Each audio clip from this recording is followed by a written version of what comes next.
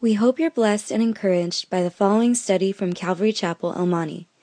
It's our simple prayer that you would grow stronger and deeper in an intimate and personal relationship with Jesus Christ. Should you have any questions, please feel free to contact us here at Calvary Chapel, El Monte. 1 Kings chapter 1, as we come now to this book, and I don't know how you guys are you're like, oh, wait a minute, 1 Samuel, 2 Samuel, 1 Kings, 2 Kings, 1 Chronicles, 2 Chronicles, how does it all fit?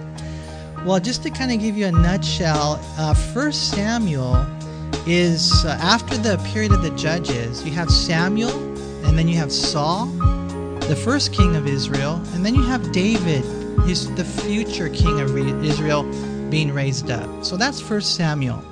2 Samuel is really the reign of David, period. It's all about the reign of David. So now when we get into 1 Kings, we're going to see it's the reign of Solomon, and that's the first 11 chapters. And then we're going to get to chapter 12, and then we're going to start to deal with all the different kings. Because in chapter 12 of 1 Kings, the nation divides. You have the northern kingdom, Israel. They're called Israel. Sometimes they're called Ephraim. And then you have the southern kingdom, which is Judah, and they divide at that point. But in 1st and 2nd Kings, they cover both the southern and the northern kingdom. And so you go through and you see that. And so all the way until the captivity. And so you have 970 BC all the way to 586 BC. But, then you're wondering, well, what about 1st and 2nd Chronicles? What's that? Well, 1st and 2nd Chronicles also deals with the reign of David. 1st Chronicles, but then when you get into 2nd Chronicles, you deal with Solomon and the other kings, but here's the difference. It's the southern kingdom now. And 1st and 2nd Chronicles, you see they deal with a temple, they deal with worship, and so it's coming from a priestly perspective. And so, these books overlap, and it's kind of cool when you know the whole, gamut of how that overlaps. As I mentioned, the date of 1st and 2nd Kings begins around 970 BC, and it goes all the way to about 586 BC when the southern kingdom of Judah was carried away captive. And if you just remember a few dates, it's kind of cool. I don't know if you guys are into this stuff. David, 1000 BC. That's easy to remember, huh? David, 1000 BC. Solomon now, right around 970 BC. And then Israel was brought into captivity by the Assyrians in 722 BC. And then later we have the southern kingdom of Judah carried away captive by the Babylonians in 586 BC. And so it's kind of cool when you just a few dates. And we'll have a test afterwards and see. If you don't pass it, you can't have communion. That's what we're going to do. But it's super easy, to remember just a few dates, and you kind of get things kind of like, oh, okay, that's the way it works, And then you have Abraham, and it's just so neat to see the way it all works. And so 1st and 2nd Kings covers about 385 years. And 1 Kings, which is where we're going to start, it covers about 126 years. And so after the reign of Solomon, Israel, the northern kingdom, lasted about 209 years till they were carried away. And Judah, the southern kingdom, they lasted about 345 years till they were carried away.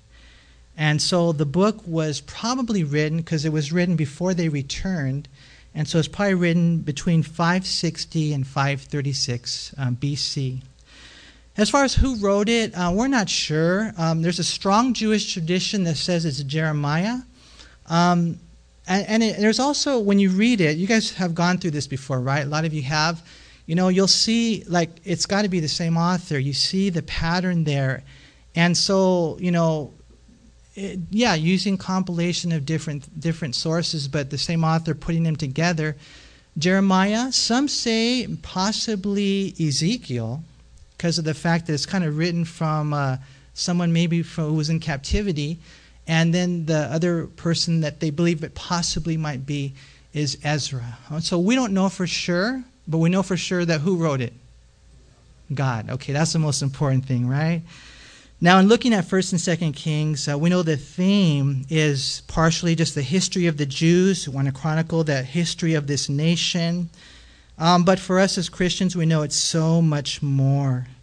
It's the preservation of a nation. We're going to see, even though they did what they did, and God had to discipline them big time, God preserved the lineage of the Messiah, and it's just a beautiful story of grace. And how we need to hear that story, because every once in a while when we blow it, we think it's over and we think that there's no hope. But I tell you what, if you turn to God today, there's hope. The Lord said, if anyone comes to me, I'll never turn them away. And there's that story of grace in the story of Israel. Even today, the fact that they're in the land, that they got the land back in 1948, that they got Jerusalem back in 1967, that when Jesus comes, he's again going to deal and save the Jews. It's a story of grace. And that's the story of our life. It's a story of grace. Not that you abuse the grace. Please don't do that. But that you use it. And you don't let the enemy defeat you. There is therefore now no condemnation to those who are in Christ Jesus. I like the song that we sang today. I don't know the exact words, but Bob probably does. And just something about how he's dealt with not just part of our sins, but all of our sins, the whole, past, present, future, nailed to the cross. And that's supposed to stimulate you to love him and obey him. And so it's a story of grace, undoubtedly, but it is also a story of warning.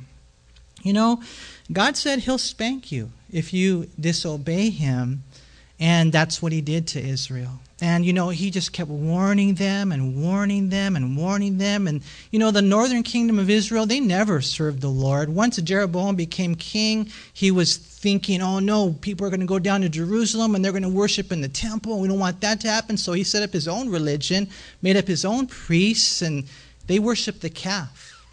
The whole time they worshiped the calf. And God was long-suffering with them, like I said earlier, for 209 years.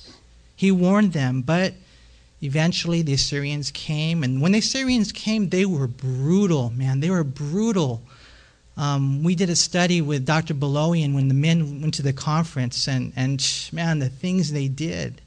And they came in, and, when they took you captive, they would cut off a limb or pull off an eye, or they would maim you somehow. They put hooks in your jaws, and they carried you away.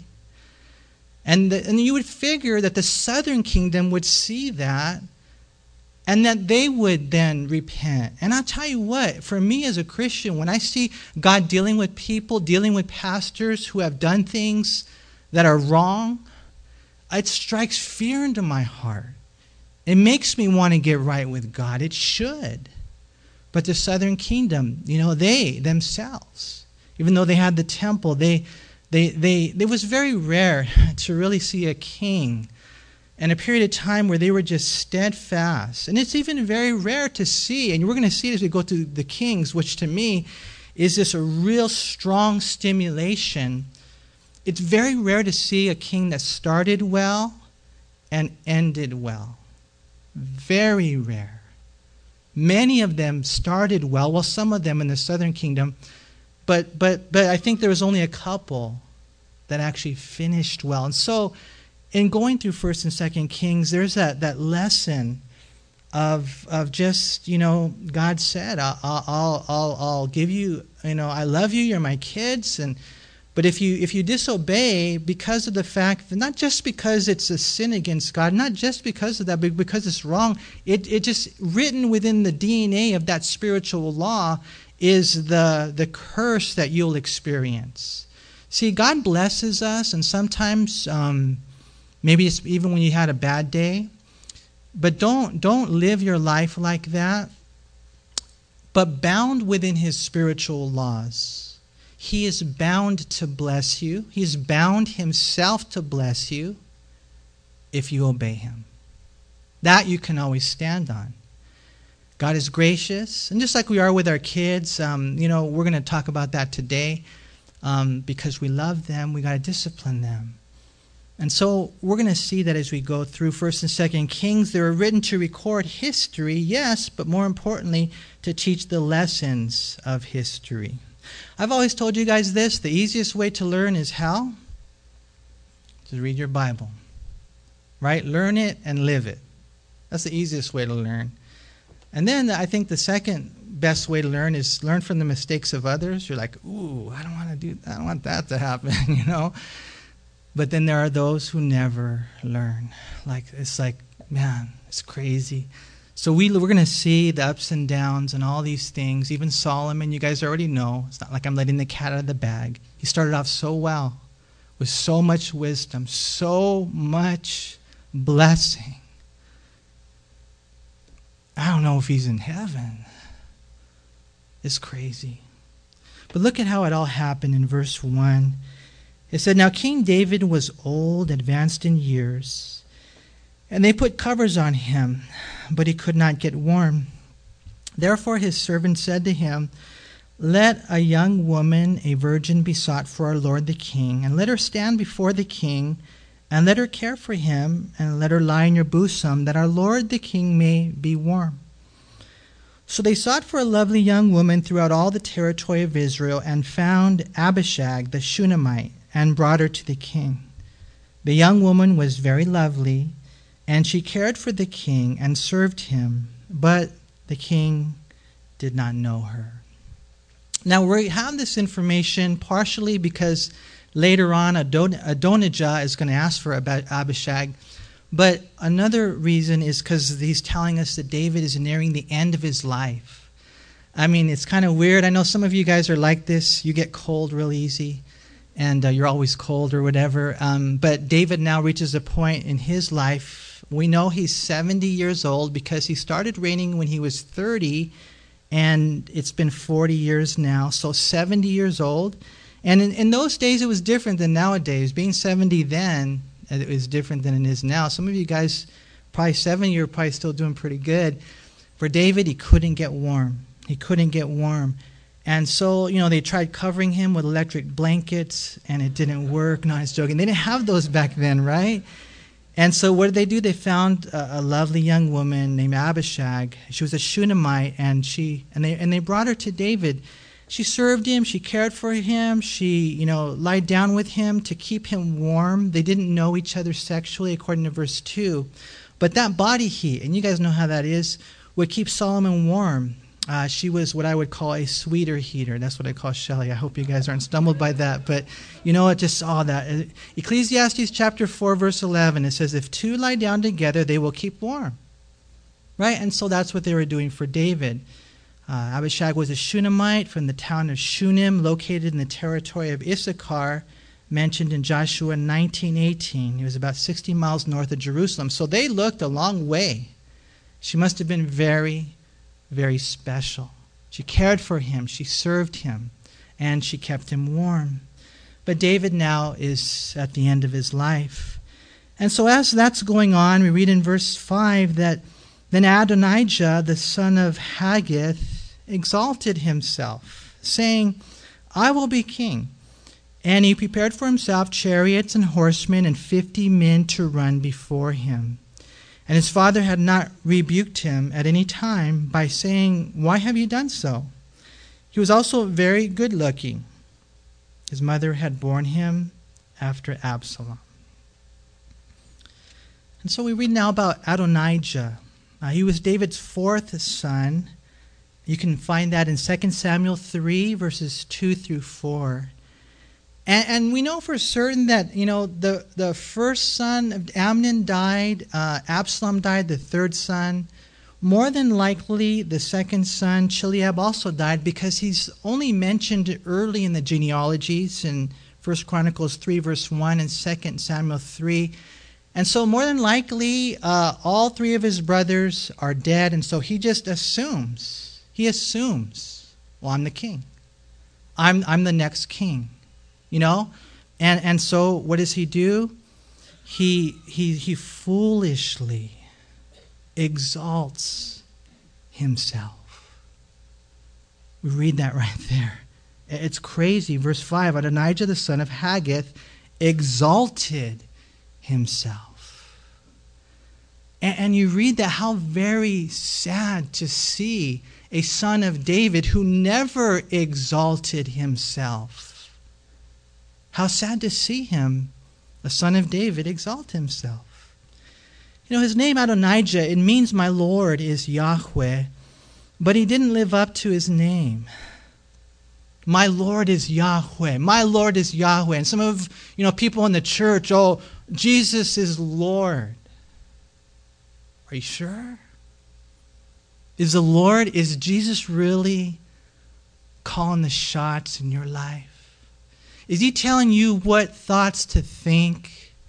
Is he dictating the words that you say and the actions that you're doing and the person that you are? Let me tell you something. It doesn't matter if you have the name Adonijah. The question is, are we living the life? Adonijah obviously wasn't. He exalted himself. Jesus said in Matthew 7:21 and 23 that not everyone who says to me, Lord, Lord, shall enter the kingdom of heaven. Remember that. Just because you say, Lord, Lord, it doesn't mean you're going to heaven. And I say that not to put you down. I say that to lift you up. Because you want to make sure you're saved. And we want to make sure that we do our best to encourage you that Jesus Christ really would be the Lord of your life. And that means that you live a different life. You don't live in presumptuous sin. You don't live in insistent, consistent, persistent sin. Because then there's not that assurance. He had the right name, but he was doing the wrong thing. He was exalting himself.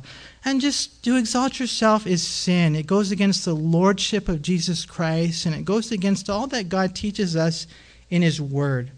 The principle is taught in Proverbs 25, verse 6, where the Bible says, do not exalt yourself in the presence of the king, and do not stand in the place of the great. If we aren't to exalt ourselves in the presence of the king, how much more should we not exalt ourselves to be the king? But that's what Adonijah did. You guys, let the Lord raise you up. Don't be a manipulator. And if you have it in your heart, take it out. Oh, I should be teaching. Oh, I should be whatever it is that you say you should be. Because that's what Satan did. He said in his heart, I will exalt myself. Right? And that's why we have to be so careful. The scripture says in Psalm 75, 6 through 7, exaltation comes neither from the east, nor from the west, nor from the south, but God is the judge. He puts down one and exalts the other. And you let the Lord do it. Whatever it is God has for you, no one can stop the calling of God on your life. Not any man can stop the calling of God in your life. Saul's a lesson. David's a lesson. We saw that, right? Saul did everything he could as the king of Israel to stop the calling on David's life, and he couldn't. No one can stop the calling on your life. Just be faithful where you are. Seek the Lord. Jeremiah 45, verse 5. Jeremiah told Baruch, you seek great things for yourself? Seek them not. So you don't seek the great things for yourself. You seek, what do you seek? Who do you seek? Seek the Lord. Seek the Lord, Matthew 6:33. God's going to take care of everything else. But if you seek anyone else or anything else, you're going to miss out. We're to let the Lord do the work. Jesus said in Matthew 23, verse 12, whoever exalts himself will be humbled, and he who humbles himself will be exalted. He said the same thing in Luke 14, verse 11. And that's taught in position, in life and ministry. It's taught in prayer. Remember Luke 18:14, the parable of the self-righteous Pharisee and the sinner, and couldn't lift up his eyes, just beat his breast. And the Lord said, I tell you, this man went down to his house justified rather than the other. For everyone who exalts himself will be humbled, and he who humbles himself will be exalted. Of Of course, we know where this originated. Self-exaltation was found in the heart and caused the fall of Satan himself. We read that in Isaiah 14:12 through 15. And that's why when the Antichrist comes on the scene halfway through the tribulation period, the Bible says in 2 Thessalonians chapter 2, verse 4, that he exalts himself above all that is called God or that is worshipped. So he sits as God in the temple, showing himself that he is God. And so how sad to see the absence of humility on the part of Adonijah. But there's another lesson. Responsibility was undoubtedly due to the negligence of David, his father. Look again at verse 6. And his father, that's David, had not rebuked him, this is interesting, at any time, by saying, why have you done so? See, and as we go through the study today, and you guys know there's a lot of little, things tucked away, but with me, like the two things that kind of stood out, number one, negligence, and number two, arrogance. Negligence on David's part, he should have, given the king, hey, Solomon, you're king. He should have taken care of it. He was just kicking back, hanging out with Abishag, right? Negligence on a leader's part. Leaders need to know when it's time to step aside. Also negligence in his family. He wasn't, you guys know, he wasn't a good disciplinarian with his children. Here we read that he didn't rebuke him at any time. The NIV says his father had never interfered with him by asking him, why do you behave as you do? We know David did the same thing with Amnon, who died. He did the same thing, and there's similarities with Absalom, who died. We know Eli did that with his sons, who died. And the pattern is there. You know how we parents and fathers especially need to take this to heart. Proverbs 29:15, it says, the rod and rebuke, they give wisdom, but a child, here it is, and this is, doesn't it break your heart? A child left to himself brings shame. Shame to his mother. And that's the key. A lot of times we're just negligent. You might be doing other things, you're busy with your job. Mom takes care of it. Dad doesn't. And what we find, man, is that is a heavy responsibility that we have as parents.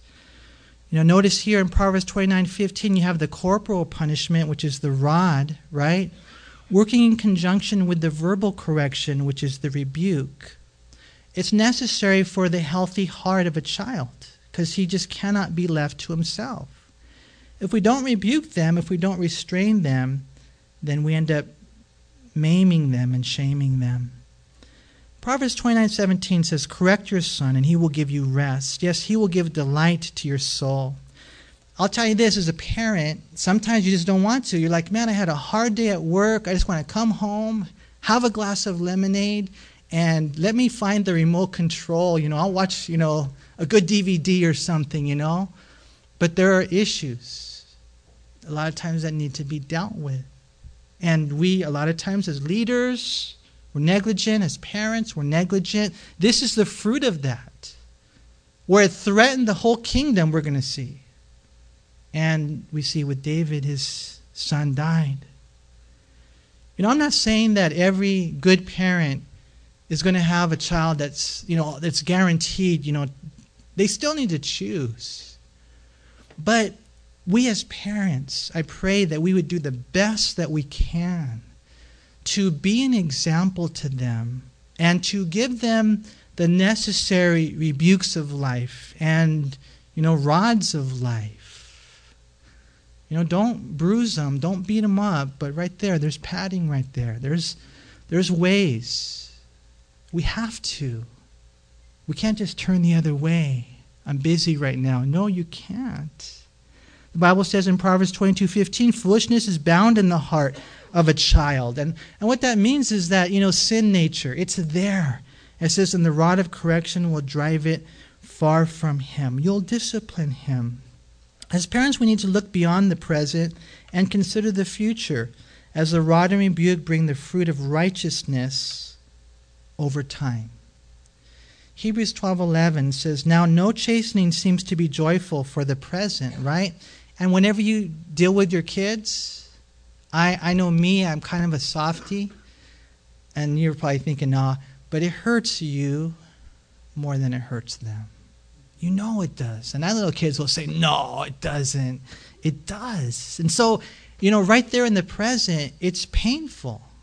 But you've got to deal with things, right? Nevertheless, afterwards it yields the peaceable fruit of righteousness. Righteousness is a big word to those who have been trained by it.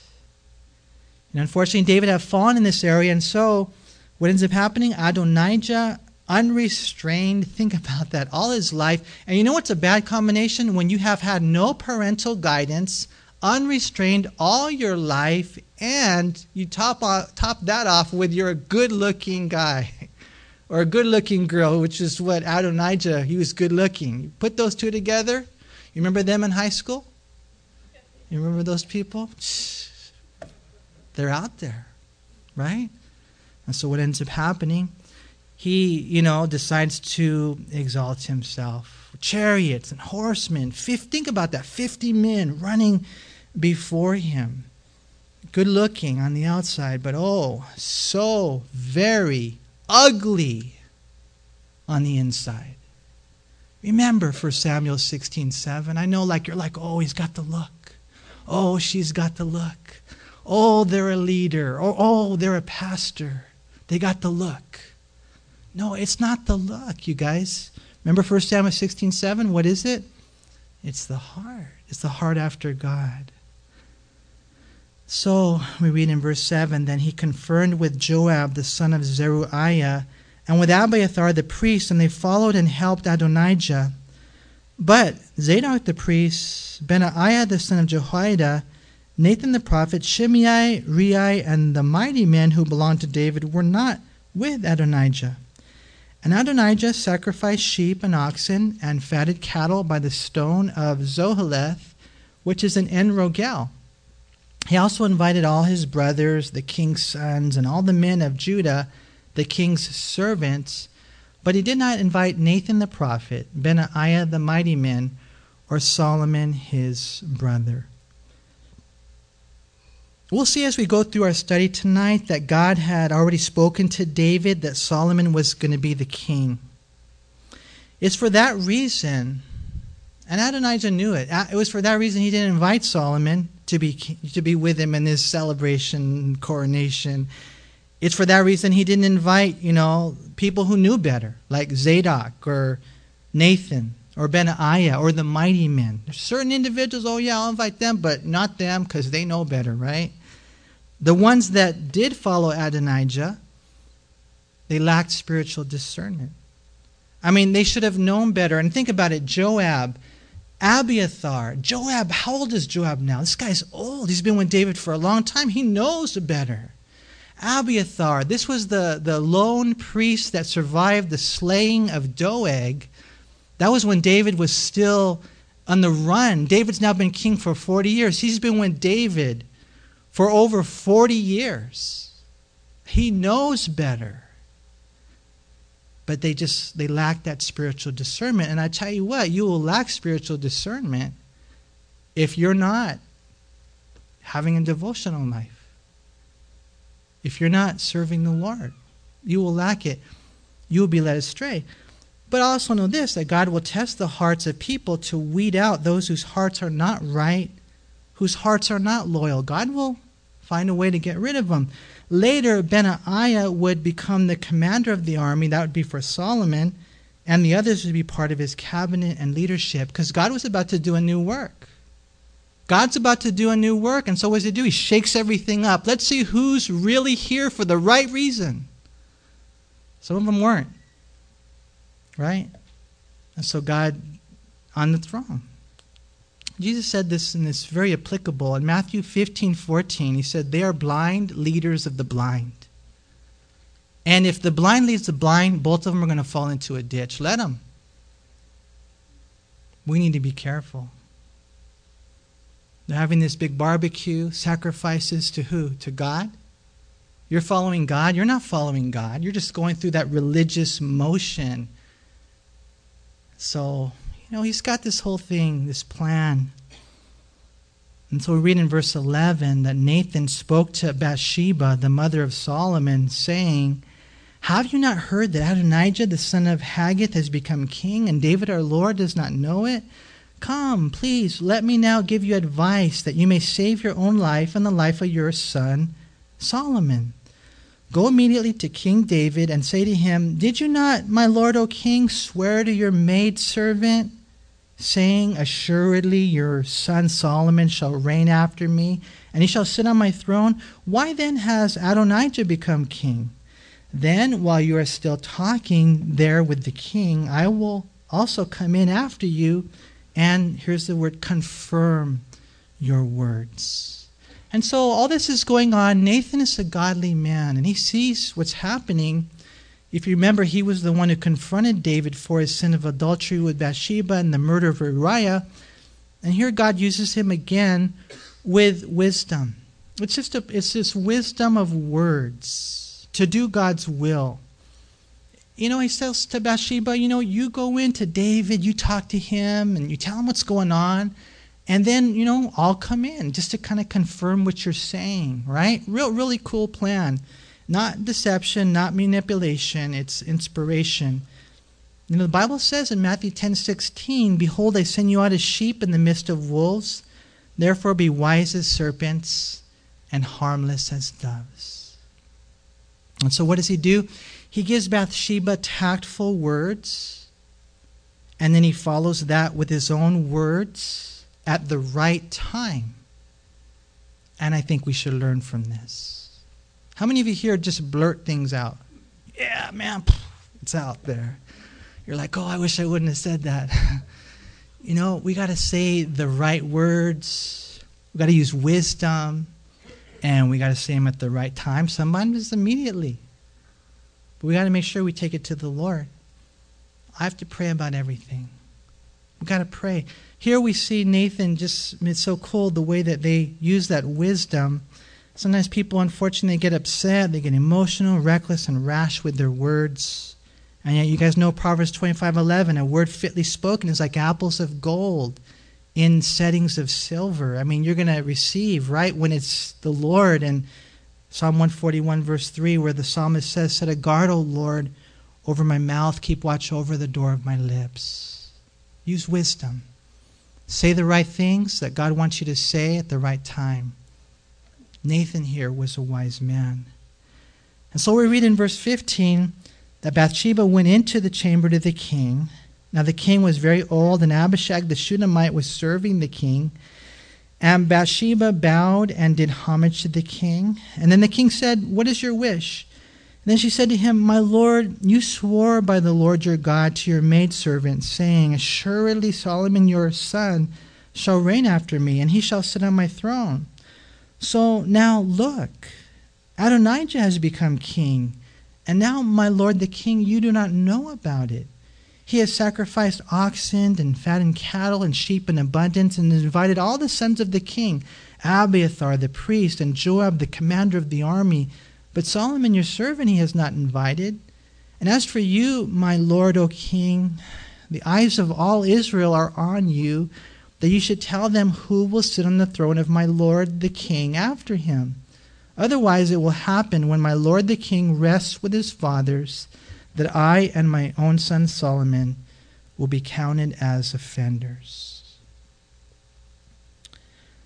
So, David's really old. And I think the point is emphasized here because he should have already taken care of this.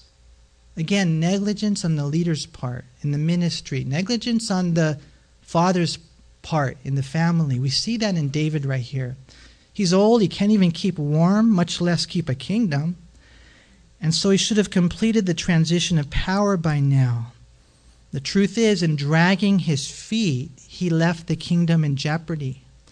And so Bathsheba now comes into his presence and reminds him of his promise that she had told him, hey, didn't you say that Solomon was going to be king? Why is this guy Adonijah doing all this?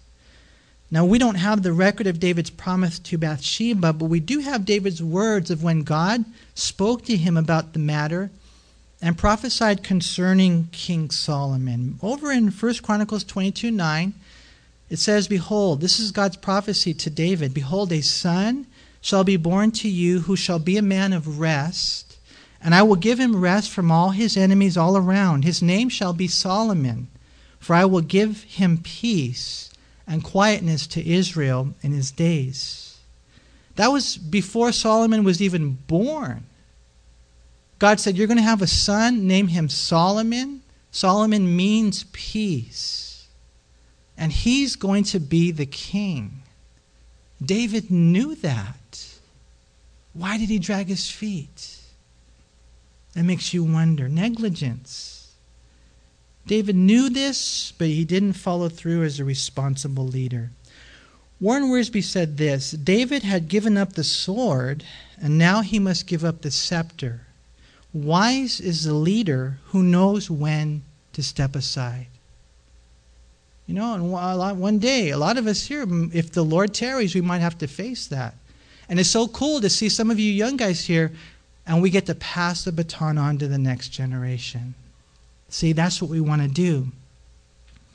And so we read here in verse 20 that all of Israel, they were looking to David for his decision as to who would be king.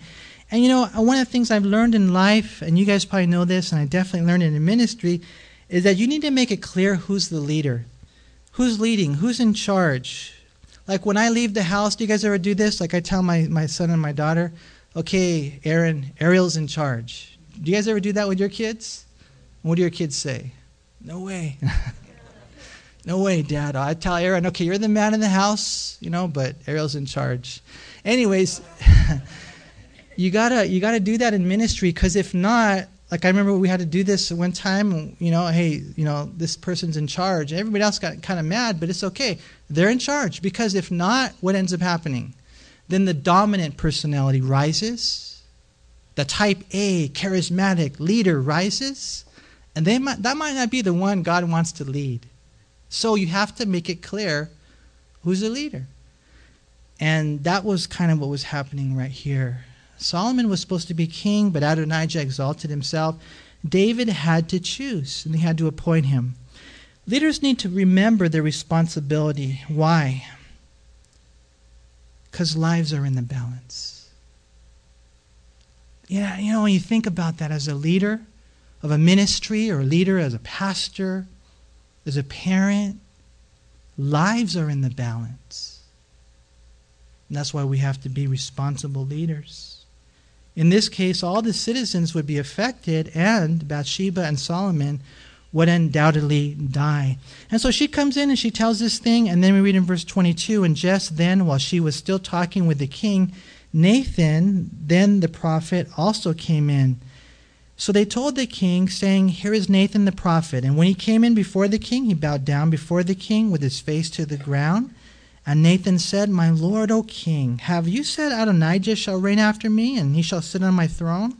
For he has gone down today, and has sacrificed oxen and fattened cattle and sheep in abundance, and has invited all the king's sons and the commanders of the army, and Abiathar the priest, and look, they are eating and drinking before him, and they say, long live King Adonijah. But he has not invited me, your servant, nor Zadok the priest, nor Benaiah the son of Jehoiada, nor your servant Solomon. Has this thing been done by my lord the king, and you have not told your servant who should sit on the throne of my lord the king after him? I mean, you know, Nathan just comes in and he says, you know, this is what's going on. Is this what you want, David? He just asks him a question. Was this your plan? So it confirms the word. Because you know how some husbands are, they don't listen to their wives. That's not good. Oh, and then Nathan comes in, right? Wisdom. Okay, I guess it's true. This is really happening. Really happening. And so in verse 28, then King David answered and said, call Bathsheba to me. And so she came into the king's presence, stood before the king, And the king took an oath and said, as the Lord lives, who has redeemed my life from every distress. What a beautiful verse. Just as I swore to you by the Lord God of Israel, saying, assuredly Solomon your son shall be king after me, and he shall sit on my throne in my place, so I certainly will do this day. And then Bathsheba bowed with her face to the earth and paid homage to the king and said, let my lord King David live forever. And King David said, call to me Zadok the priest, Nathan the prophet, and Benaiah the son of Jehoiada. So they came before the king. And the king also said to him, take with you the servants of your lord, and have Solomon my son ride on my own mule, and take him down to Gihon. There let Zadok the priest and Nathan the prophet anoint him king over Israel, and blow the horn and say, long live King Solomon. Then he shall come up after him, and he shall come and sit on my throne, and he shall be king in my place, for I have appointed him to be ruler over Israel and Judah. Benaiah the son of Jehoiada answered the king and said, amen. May the Lord God of my lord the king say so too.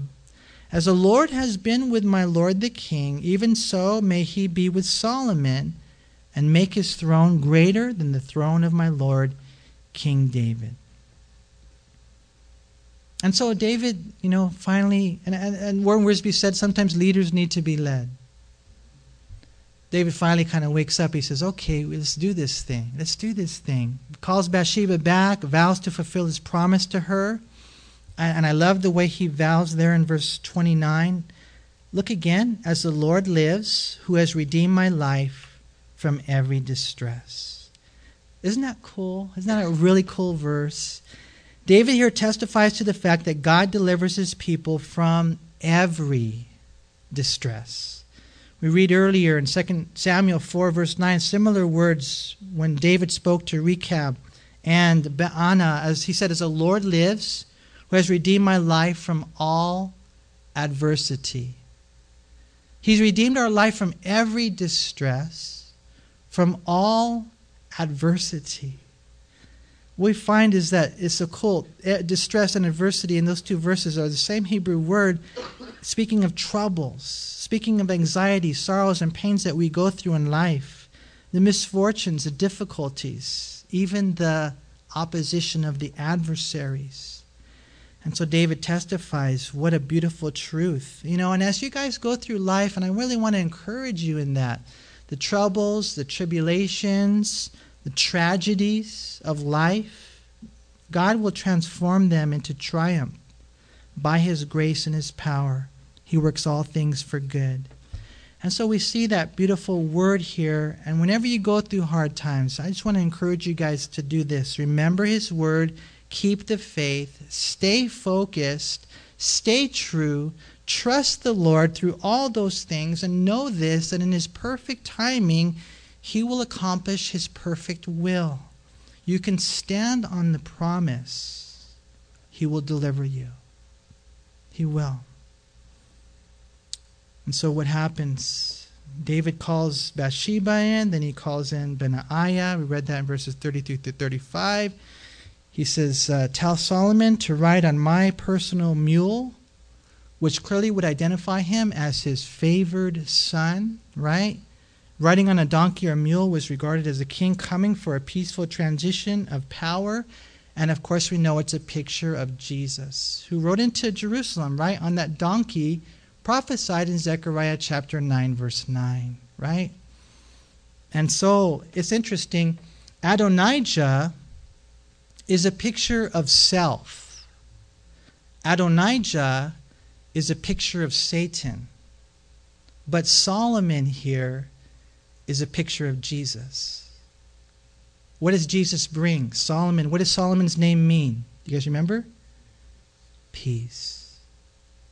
Do you guys like peace? Oh, I love peace. I probably like it too much, man. Peace. When God gives you peace. Peace with him. Peace of him. That's what happens when Jesus comes in. And you let him be the Lord of your life, right? Adonijah here is a picture of self or Satan. Solomon's a picture of Jesus, and David now is actually a picture of the Father. And I like what Benaiah says in verse 37, as the Lord has been with my Lord the king, even so may he be with Solomon, and make his throne greater than the throne of my Lord King David. You know, Benaiah clearly communicates the core key concept that success is for those who have their God with them, right? It was evident that the Lord was with David. Benaiah now prays that he would be with Solomon as well. We know that was the key to Joseph's life. Even when he was in prison, the Lord was with him. We read that over and over again. It was the key to Moses. It was the key to Joshua. It was the key to Paul the Apostle. We read in Acts 18, 9 and 10, the Lord spoke to Paul in the night by a vision. Don't be afraid, but speak and do not keep silent, for I am with you. You know, when you're out there in maybe a hostile environment, when you're out there and you're afraid to share the gospel or speak Jesus or do an altar call, whatever it is, you don't have to be afraid. Why? Because God is with you. God is with you. That's the commission. Jesus said in Matthew 28, 19 and 20, go therefore and make disciples of all the nations, baptizing them in the name of the Father, Son, and the Holy Spirit, teaching them to observe all things that I have commanded you, and lo, I'm with you always, even to the end of the age. See? And that's where we need to take courage. He says, man, the Lord was with David, Solomon, may the Lord be with you. That'll be the key to your success. And so what ends up happening in verse 38, Zadok the priest, Nathan the prophet, Benaiah the son of Jehoiada, the Cherethites and the Pelethites, they went down and had Solomon ride on King David's mule and took him to Gihon. And then Zadok the priest took a horn of oil from the tabernacle and anointed Solomon. And they blew the horn, and all the people said, long live King Solomon. And all the people went up after him, and the people played the flutes and rejoiced with great joy. This is cool, so that the earth seemed to split with their sound. They were so excited. They were so excited because this was the will of the Lord. Solomon was now going to be king. And so, what ends up happening? Well, they got to go tell Adonijah what's going on, right? Now, Adonijah and all the guests who were with him, they heard it as they finished eating. And when Joab heard the sound of the horn, he said, why is the city in such a noisy uproar? While he was still speaking, there came Jonathan, the son of Abiathar the priest, and Adonijah said to him, come in, for you are a prominent man, and bring good news.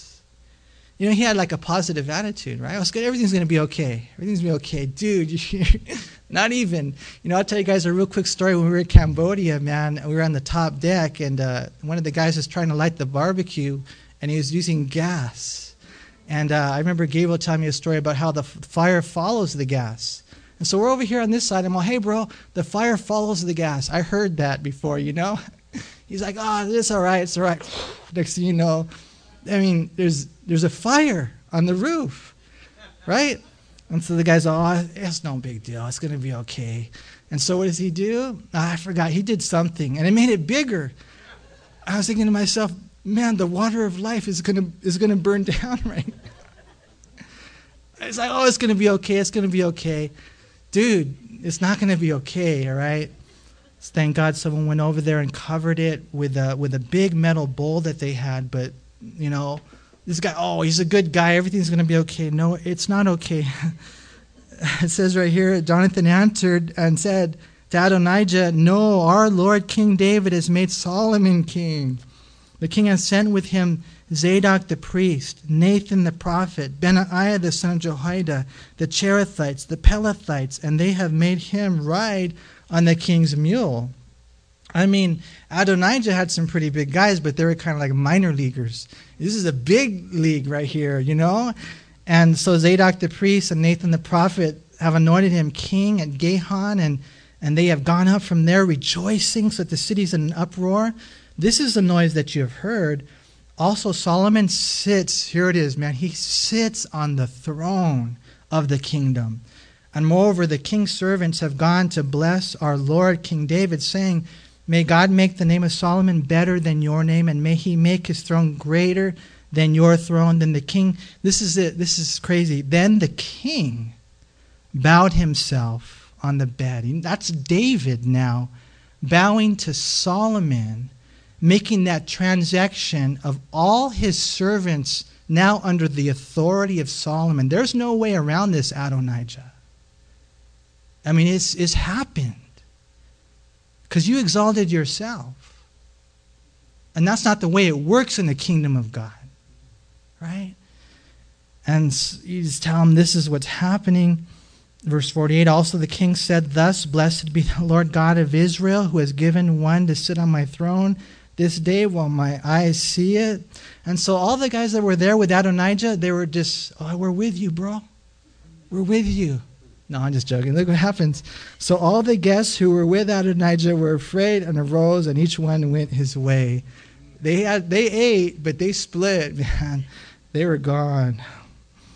Now Adonijah was afraid of Solomon, and so he arose and went and took hold of the horns of the altar.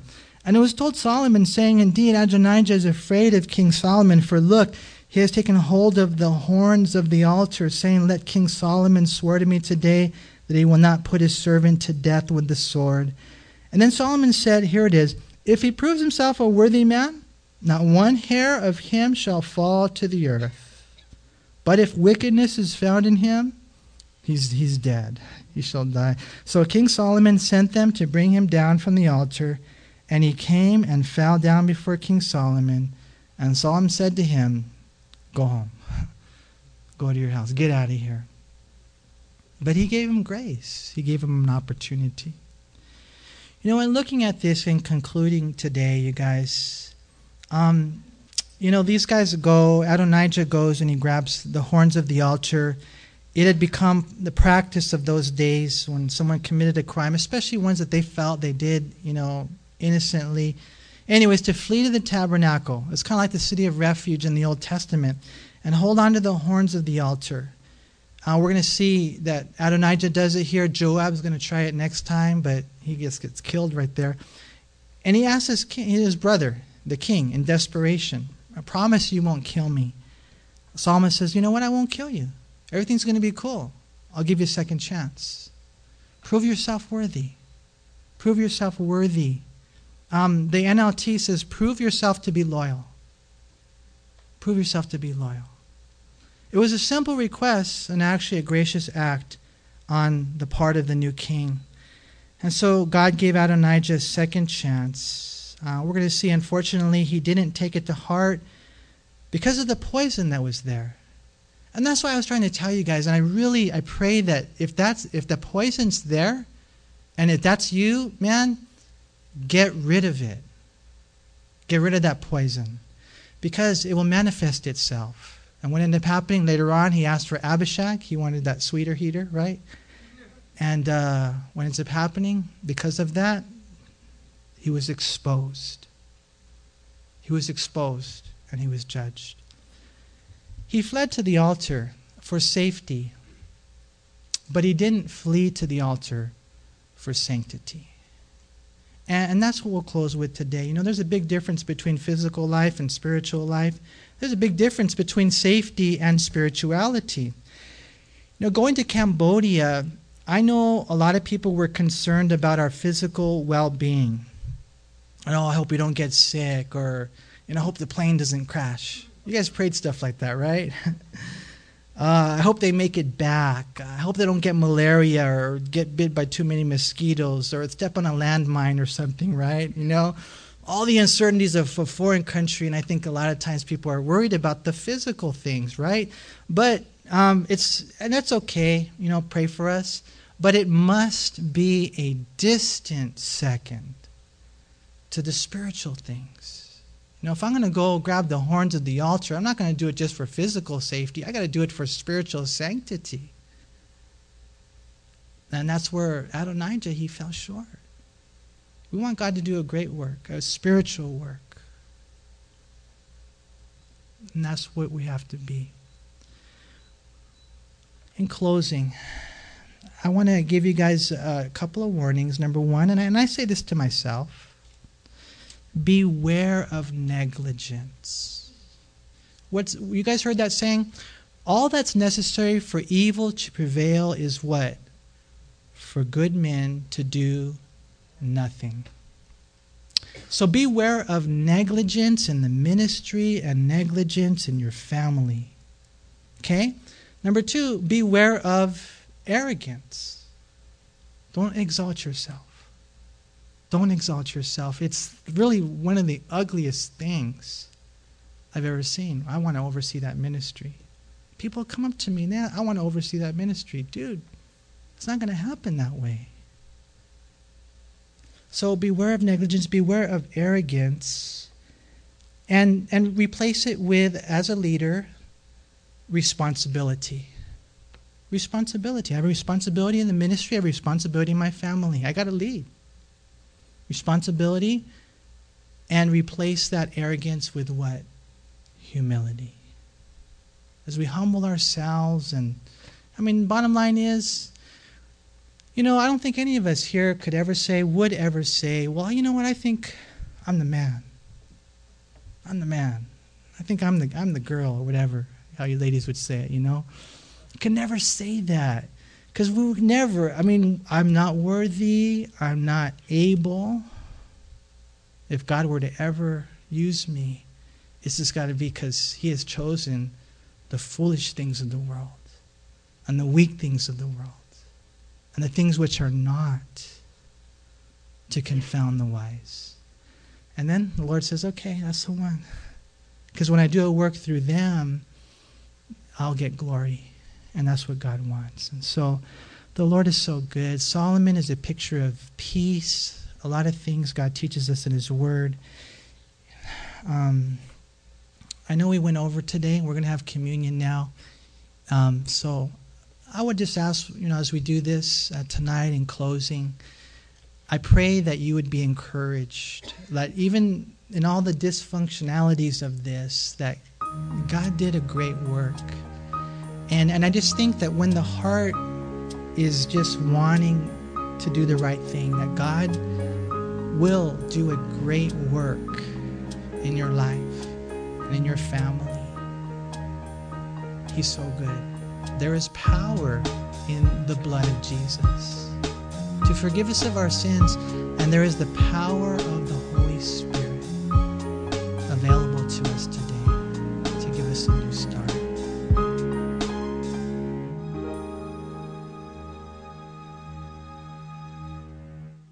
We hope you were encouraged by this study. If you have any questions, please call us at Calvary Chapel El Monte at area code 626-454-3414. Remember that Jesus loves you.